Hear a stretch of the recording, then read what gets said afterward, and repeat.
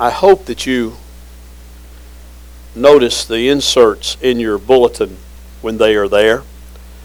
This week and last week, both, there were inserts related to Sanctity of Human Life Week, related to the just choosing life over death, and specifically thinking about the abortion issue, which January 22nd, just Friday, was the anniversary of the infamous Roe v. Wade decision.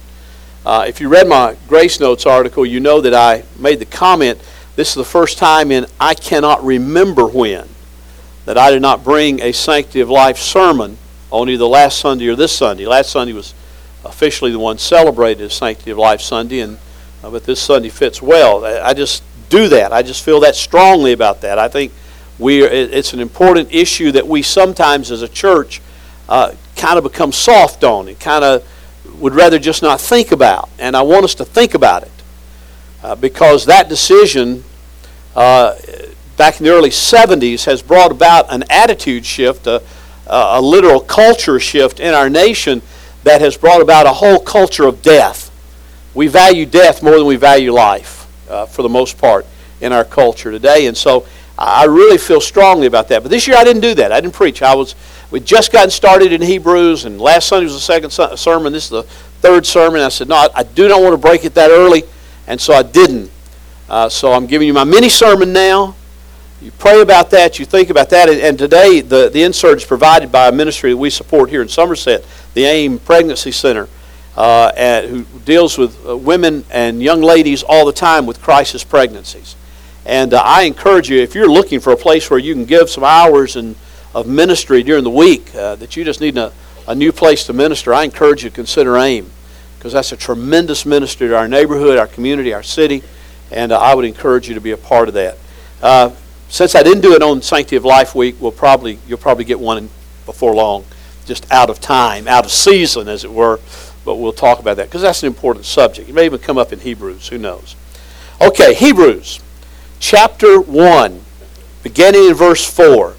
Today we talk about Jesus being greater or above or more superior to the angels. Or, as your bulletin says, we're going to consider Jesus, the reigning Christ, above the angels. Okay? So we'll have a little geometry today. We'll talk about some geometric figures and some angles, and I want you to know, Sue didn't type that in. I did. Somebody didn't proof it very well, but I typed it in. So it's my typo, my error, and we're really not going to talk about Jesus superior to the angels today. Although I guess there's a way we could probably twist that and use it and say that he is superior even to the angels. But we want to talk about him being superior to the angels. So reverse the E and the L in your own mind. Angels are in. Have you noticed that? I mean, they are in today. All you got to do is walk into especially a Christian bookstore, but even a secular bookstore in many cases, and you will find books, and you will find trinkets, and you will find little statuettes, and you'll find all sorts of things, jewelry and everything else, celebrating these winged spirits. They're everywhere. I just did a quick search this morning, just sort of as an aside, thinking about this, on Amazon.com, which is a regular haunt of mine on the internet, and I went to Amazon and I just put in the name, angels.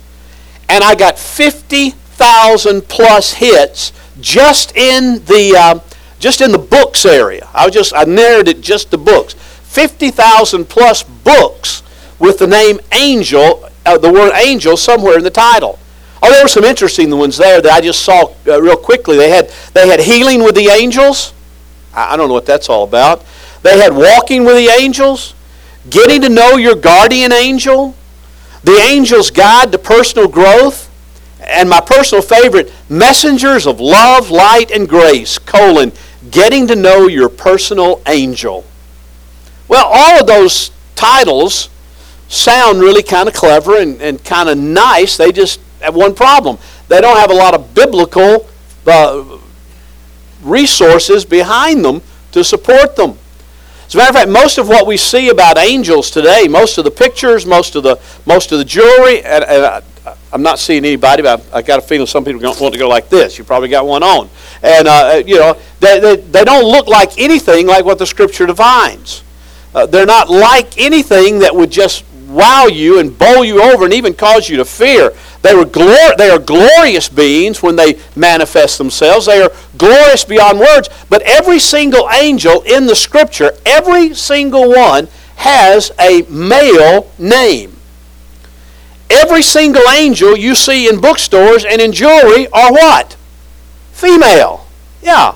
I mean, there's this confusion that if an angel's good and sweet and kind and all that, and protection, it's got to be a woman. I mean, I guess that's the feminization of our culture to some degree. But all the angels we see are women. They're beautiful and they're stunning with flowing blonde hair and all the rest. But in Scripture, the depiction of angels they are more like warriors than they are beautifully winged fairy godmothers.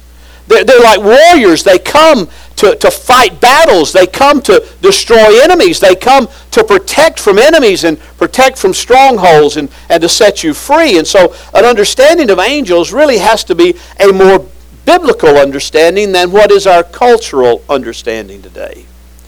Now, I doubt seriously, I hope anyway, that if you're even sitting there with an angel pinned to your dress or on a chain around your neck or sitting in your windowsill at home, I hope the problem is not that you have them there because you're worshiping them. That you somehow see them as a mediator between you and Christ or between you and God, and you pray to them. Although that was a danger in the days of the writer of the Hebrews. They had elevated the angels to a point where they saw them as important intermediaries between God and man. That they saw them almost like some see the saints today, that they have to stand in between us and Christ in order for our message to get there. And in our own day and time, you'll find that many people sort of view the angels that way. They sort of look at them and think that must be what it's like. But biblical truth about angels is quite astounding. It's true that they are great. It's true that they are even higher than man. Man is a wonderful creation, higher than the plants and the animals and all other material creation. But these created beings, these angels, have been created a little higher than men, according to Scripture.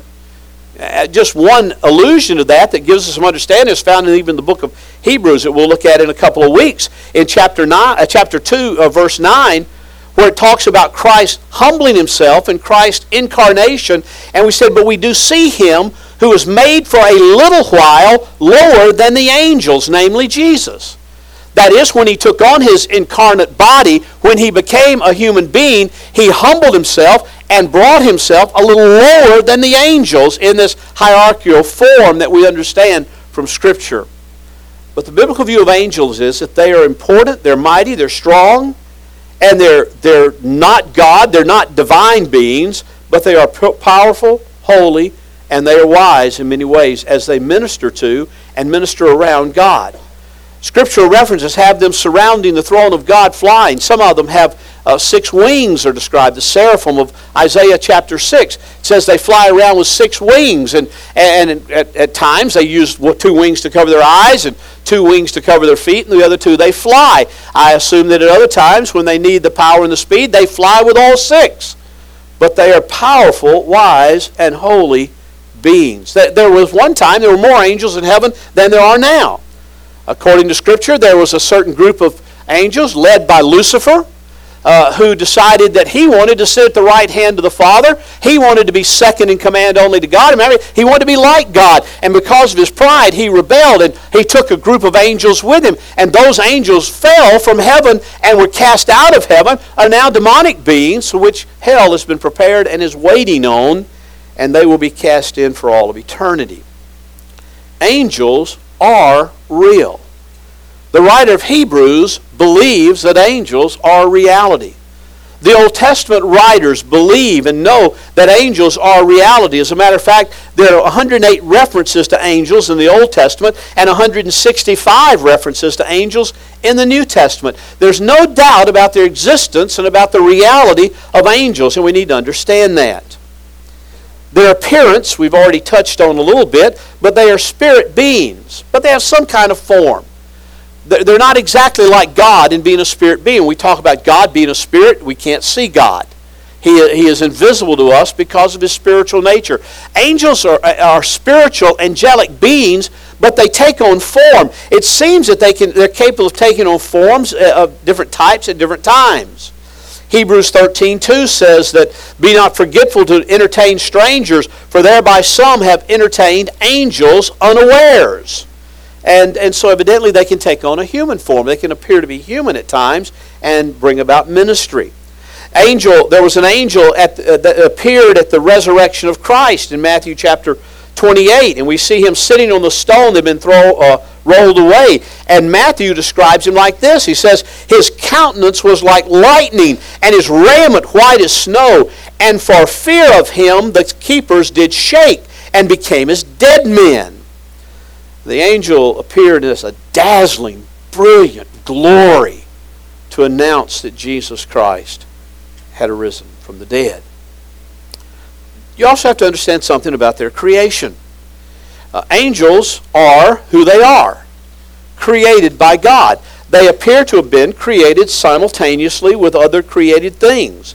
Colossians 1:16 and 17 talks about how He created all things, high powers and principalities. Those are other names for angels and angelic beings. That He created those at the creation. Angels did not evolve, and angels do not procreate.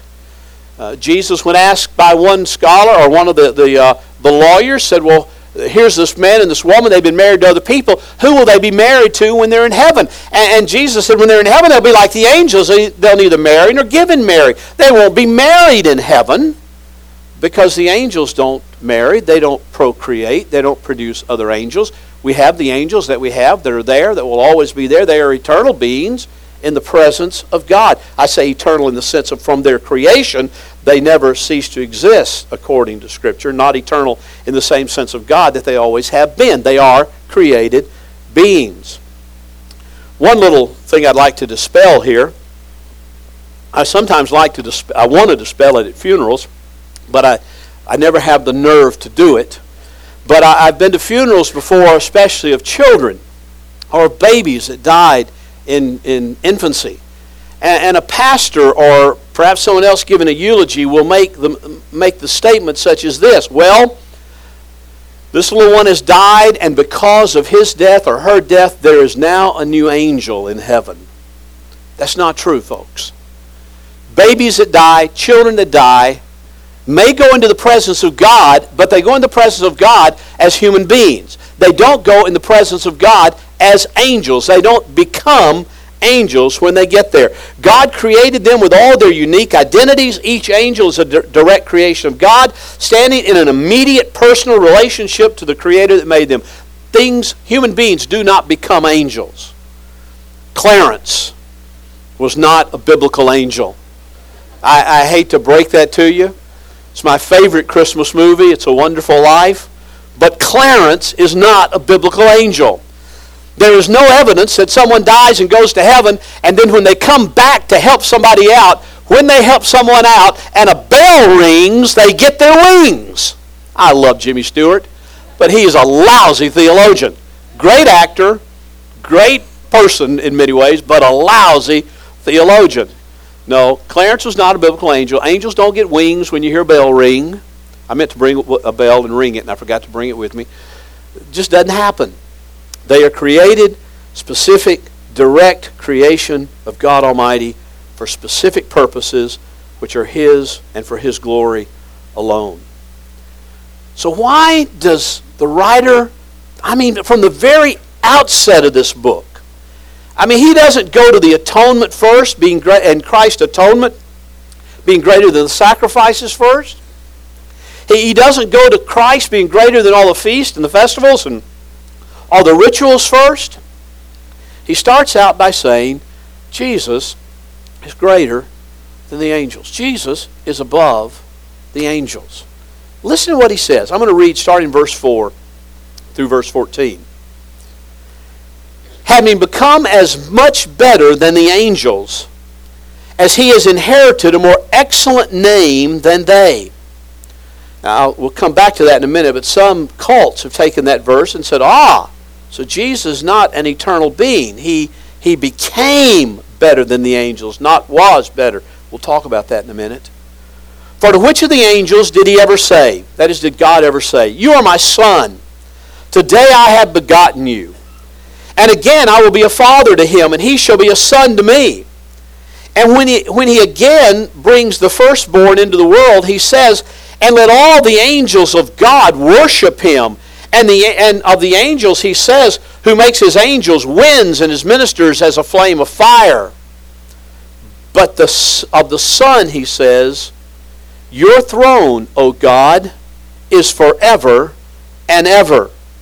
And the righteous scepter is the scepter of his kingdom. And you have loved righteousness and hated lawlessness.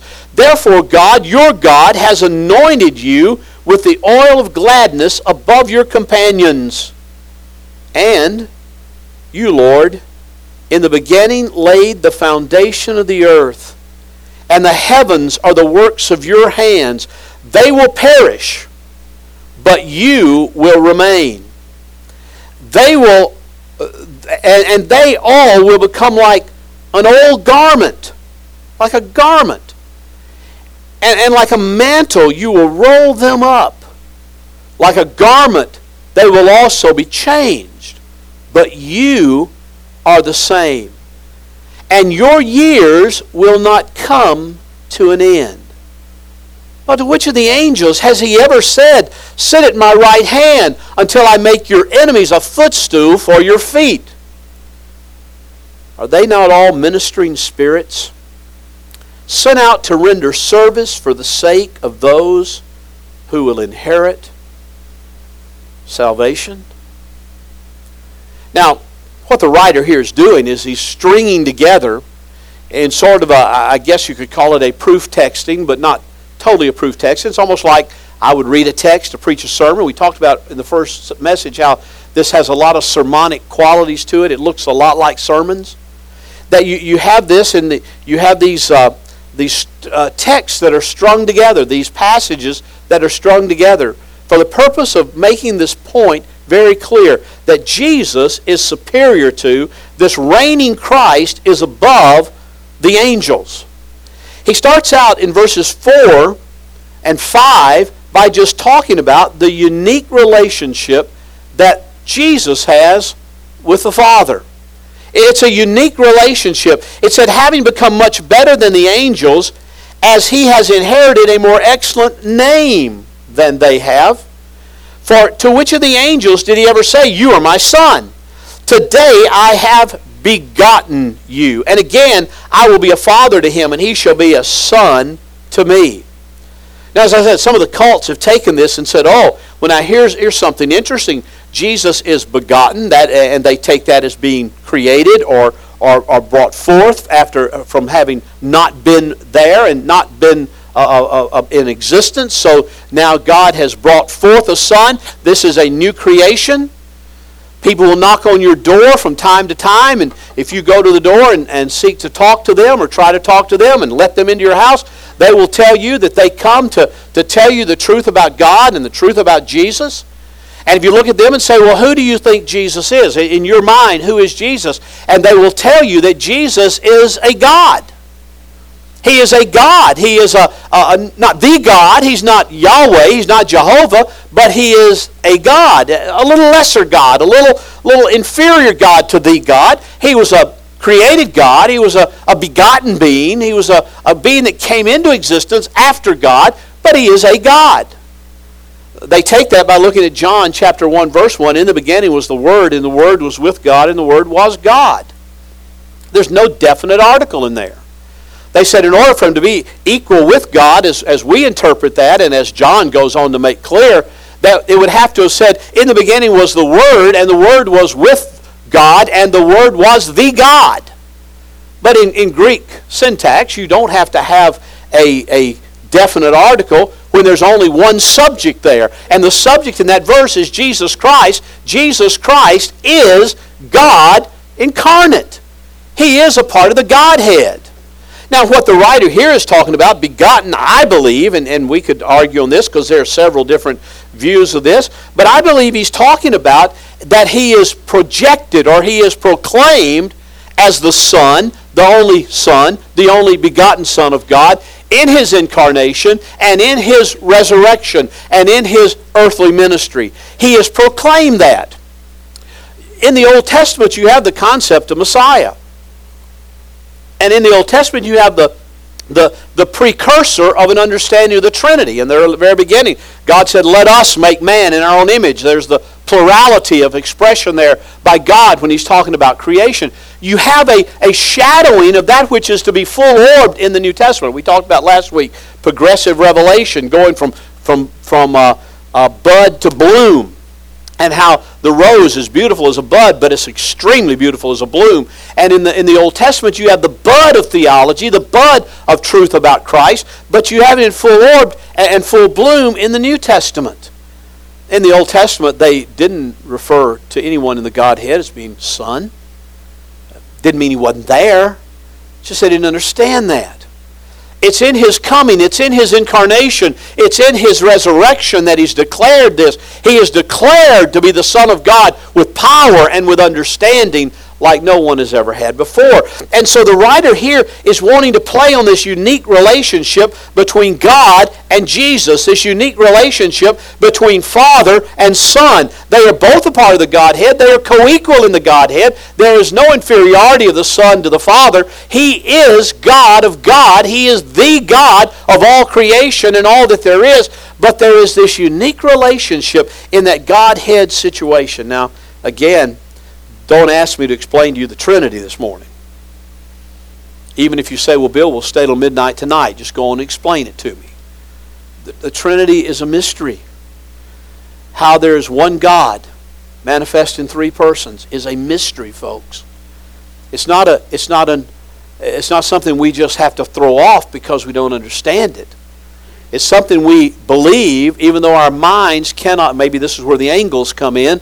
We can't understand 3 being 1 and 1 being 3, and mathematically, 1 plus 1 plus 1 for us equals 3. But in the arithmetic of heaven or the angles of heaven, it's 1 plus 1 equals 1. There is the uniqueness of the Trinity that I cannot explain. But I want you to know this writer wants us to understand that Jesus Christ is the very God of God. And He has a unique relationship that no angel ever had. And in reality, no human being ever has at the same level. He is a Son. So there's that unique relationship that he brings forth in verses 4 and 5. In verses 6 and 7, he talks about the angel's inferior position when compared to the Son. And there he simply says, and when he again brings the firstborn into the world, he says, and let all the angels of God worship him. And of the angels, he says, who makes his angels winds, and his ministers as a flame of fire. He says in verses 6 and 7 that the angels are inferior to the Son because they are commanded to worship the Son. They are commanded to fall down before the Son. They minister to him in his earthly ministry. You find the angels ministering to Jesus in the wilderness, in the temptation experience. You find the angels there ministering to Jesus and other places. Even in the temptation, Satan knew the power of the angels. He said, listen, in all of his temptations, when he got to the temple, he said, go up to the pinnacle of the temple and throw yourself off, and God will not allow you to even dash your heel against the ground. He will send his angels, and they will swoop down under you, and they will set you softly upon the ground. I mean, the angels are real. But the angels exist for service to God. They exist as ministering servants to, primarily, the Godhead, to the Father, the Son, the Spirit. They are there to do their bidding. They are there to do their work that they are sent out to do. Now, they minister to believers, and we'll see that in verse 14 in a minute. But what he's wanting to show here is not so much the ministry as simply the inferiority of the position that the angels have to the Son. So the third thing he wants us to see, and that's found in verses 8 through 12. There he wants us to understand that the Son is eternal. The Son is eternal. Creation is not. Now, earlier I used a misnomer, and I want to back up quickly and reiterate when I said the angels are eternal beings. They're not eternal beings. They're ever-living beings once they were created. But to be an eternal being, they would have had to have no beginning, as Jesus has no beginning, as God has no beginning. But he's talking about here that the Son is eternal, but creation is not. Verses 8 through 12. But of the Son, he says, your throne, O God, is forever and ever, and the righteous scepter is the scepter of his kingdom. That's a quote of Psalm 45 and 6. By the way, all of these are basically out of the Psalms with one exception, and that comes, or two exceptions. 2 Samuel 7:14 is there in verse 5, and Isaiah 51:6 is in verse 11. But for the most part, they're out of Psalms. Psalm 2, Psalm 97, Psalm 104, 45, Psalm 110 that Ricky read as our scripture reading this morning that we'll end with in just a moment. But he's saying here, your throne is forever, your rule is forever, your righteousness is the scepter of your kingdom. You have loved righteousness and hated lawlessness. Therefore, God, your God, has anointed you with the oil of gladness above all your companions.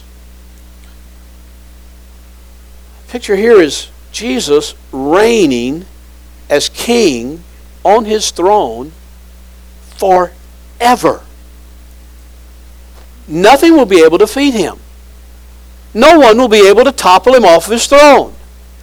Even angels, should they desire to rebel again, or even the angels that did rebel, should they come after him, will not be able to defeat him. His throne will not be defeated.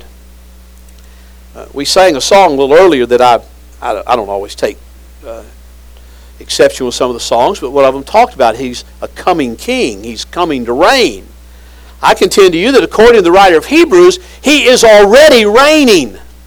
He is already on his throne. He is already who he is for all of eternity, the sovereign Son of God, reigning in all of his righteousness and in all of his purity. The kingdom of God has been established. Now there is the already not yet concept of it. It's already in place. God is ruling. God is reigning, especially in his church, especially among his people. God is reigning and ruler. And there is the not yet that was being sung about in that song, that he is yet coming to show his rule and his reign and his throne to the whole creation, to the whole world. That's why Paul said in Philippians that in that day, when he returns, in that day when he comes and shows himself in all of his glory, then every knee will bow and every tongue will confess that Jesus Christ is Lord. I look forward to that day. I want to be close to men like Christopher Hitchens or Richard Dawkins, you know, the renowned atheist evangelist of our day. I want to be. I just would like for. He probably won't, but I wish God would just grant me the privilege of just being kind of close to them in that day, because I'd like to see Dawkins, in all of his arrogance and in all of his pompousness, humbly bow on his knees and say, "You are the Lord. You are the Lord. You are God. And all that I denied, you created. All that I said just happened, you made." Now, it'll be too late for salvation at that day. But it won't be too late to acknowledge. And he will acknowledge. And he will be acknowledged. The Son is eternal. Creation is not. And then finally, in these last verses, verses 13 and 14, there's just a further contrasting of the Son's status with the angel's status. But to which of the angels has he ever said, "Sit at my right hand until I make your enemies a footstool for your feet"? Are they, that is the angels, not all ministering spirits sent out to render service for the sake of those who will inherit salvation? Only the Son, only Jesus has ever been summoned to the right hand of the Father. And this took place when he was raised from the dead and ascended back into heaven. Do you remember what James and John's mother requested of them to Jesus? You remember when she went to him and he said, Lord, when you come in your kingdom, can one of my sons sit on your left hand and one of my sons sit on your right hand? She wasn't just thinking, well, that'd look nice for the family picture. She wasn't just thinking, it'd be kind of neat to be able to say, there's my son James, there's my son John, and they're sitting right next to Jesus in His glory. She wasn't asking that. She was asking for them to be given authority. She said, will you let them reign with you? Will you give them the authority that is your authority to reign second only to you? Will you make them better than all these other apostles and all these other people in the world? Will you give them a place of absolute authority in your kingdom? And Jesus said, woman, you know what you're asking for. You don't understand this. No one sits at the right hand of the Father except the Son. No one sits at the right hand of the Father except Jesus. To which of the angels, to which created being, has He ever said, come, sit at my right hand until I make your enemies a footstool for your feet? Quoting Psalm 110, verse 1. Now, there's several things you see here. One is Jesus does have enemies. He does have those that oppose Him. He does have those who would seek to try and destroy Him. You see them daily. You see them blatantly, like the Hawkins and the Hitchens and the other guys like that. You see them blatantly wanting to do it in some ways. You see others who are just kind of subtle in their desire to dethrone Christ and rethrone themselves. To dethrone Christ and take authority of their own life for themselves. You see all the time enemies who would like to destroy the very Son of God, and if they had it in their power, they would do it, but they do not have it in their power. And God said, listen, there's coming a day, there's coming a time when I will make your enemies a footstool for your feet. You can prop your feet on them, because they will be laying prostrate before you. Son's status is that of son and that of ruler and that of sovereign king. The angels have as their purpose to carry out His bidding and to minister to Him. I loved when Peter preached on the day of Pentecost. You remember that sermon that he preached in Acts chapter 2? Just listen to it. Don't turn there with me right now, but listen to what he said. Brethren, I may confidently say to you regarding the patriarch David that he both died and was buried, and his tomb is with us to this day. And so, because he was a prophet and knew that God had sworn to him with an oath to seat one of his descendants on his throne, he looked ahead and spoke of the resurrection of the Christ, that He was neither abandoned to Hades, nor did His flesh suffer decay. This Jesus God raised up again, to which we are all witnesses. Therefore, having been exalted to the right hand of God, see that? Exalted to the right hand of God, and having received from the Father the promise of the Holy Spirit, He has poured forth this which you both see and hear.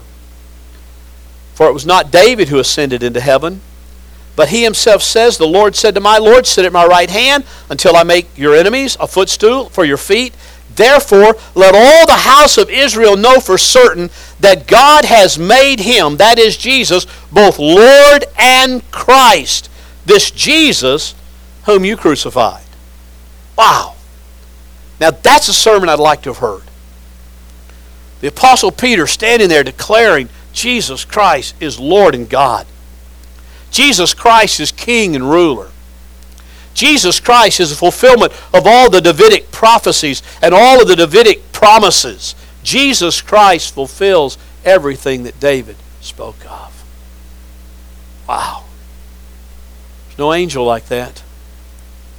There's no human being like that apart from the humanness of Jesus Christ, which he'll talk about in a later passage. And then he makes this statement. I love how he closes this out, because he wants the readers to understand. These readers are struggling with this whole thing of going back to the old law, going back to the old sacrificial system. Then he says, are they not all, that is, are the angels not all ministering spirits sent to render service for the sake of those who will inherit salvation? I find it interesting that many times in our own day and time, those who get most caught up in the angels, and they wear them and put them in their house and hang them everywhere and have them on their car rearview mirrors and everywhere else, are those who care very little about Jesus Christ. They somehow think they're like the people that I saw about on the news yesterday in Haiti, who have done what they've done in Peru. We've talked about that in Peru, how they've taken the Catholicism and they've taken the voodoo religion, and they've kind of melded those two together. And one of the voodoo witch doctors that they interviewed on news yesterday said, well, you know, right now people aren't thinking a lot about voodoo. When everything's in chaos like it is right now, they kind of turn to the high God. I like that expression, the high God. But once things settle down, they'll come back to the lesser gods of voodoo, and we'll invoke the spirits, and we'll invoke the little gods of voodoo again, and we'll go back to that, and we'll call them for our service, and we'll manipulate them. I mean, that's the same way a lot of people do with angels in our day. Looking for my guardian angel. Scripture does indicate that angels give guardianship over believers, but there's no indication that you have your own personal guardian angel. Sits on my shoulder, whispers in this ear, don't do this, don't do that. Be careful. Turn now. Put on the brakes. I mean, there's no indication you got that. Angels are real. Angels are powerful. Angels go out to minister, not to everybody, but they go out to render service for the sake of those who will inherit salvation. It's amazing when people who have very little use for Christ get all caught up in angels. Because He's greater than the angels. He's more significant, He's more powerful, He's more important, He is above. If you're looking for an angel to save you, you're not going to be able to you're not going to get it. They don't save. They just minister to those whom Christ has saved. So the writer of Hebrews says, don't lose perspective here. Don't elevate the angels. Don't elevate the idea of these ministering spirits above Christ. Don't talk to somebody about their angel. Talk to somebody about their need for Christ. Don't talk to somebody about finding your guardian angel and knowing your personal angel, you know. Talk to somebody about knowing Christ and knowing the true God through His Son, Jesus Christ, who gave Himself as a sacrifice, who gave Himself for you, for me, that we might live. Let's pray.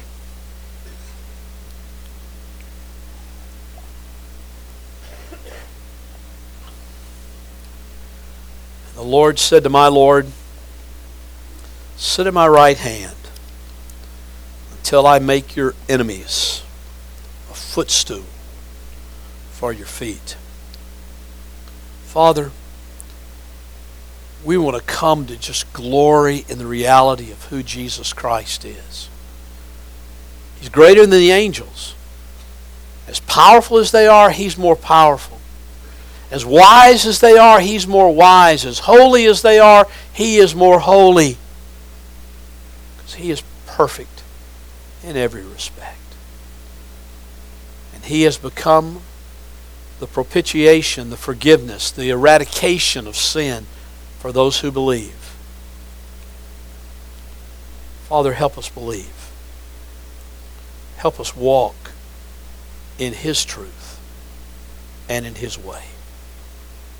Thank you, Father. Father, I pray for men and women who are here this morning that don't know you. I pray your Holy Spirit will push aside the angels and push aside anything else cluttered in their thinking, and they will see the glory of Jesus Christ, Savior, Lord, Redeemer, Pray for others, Lord, who you're leading to be a part of this church family. I pray that you would open their understanding of that and that they would respond to that. Become a part of this covenant family under you.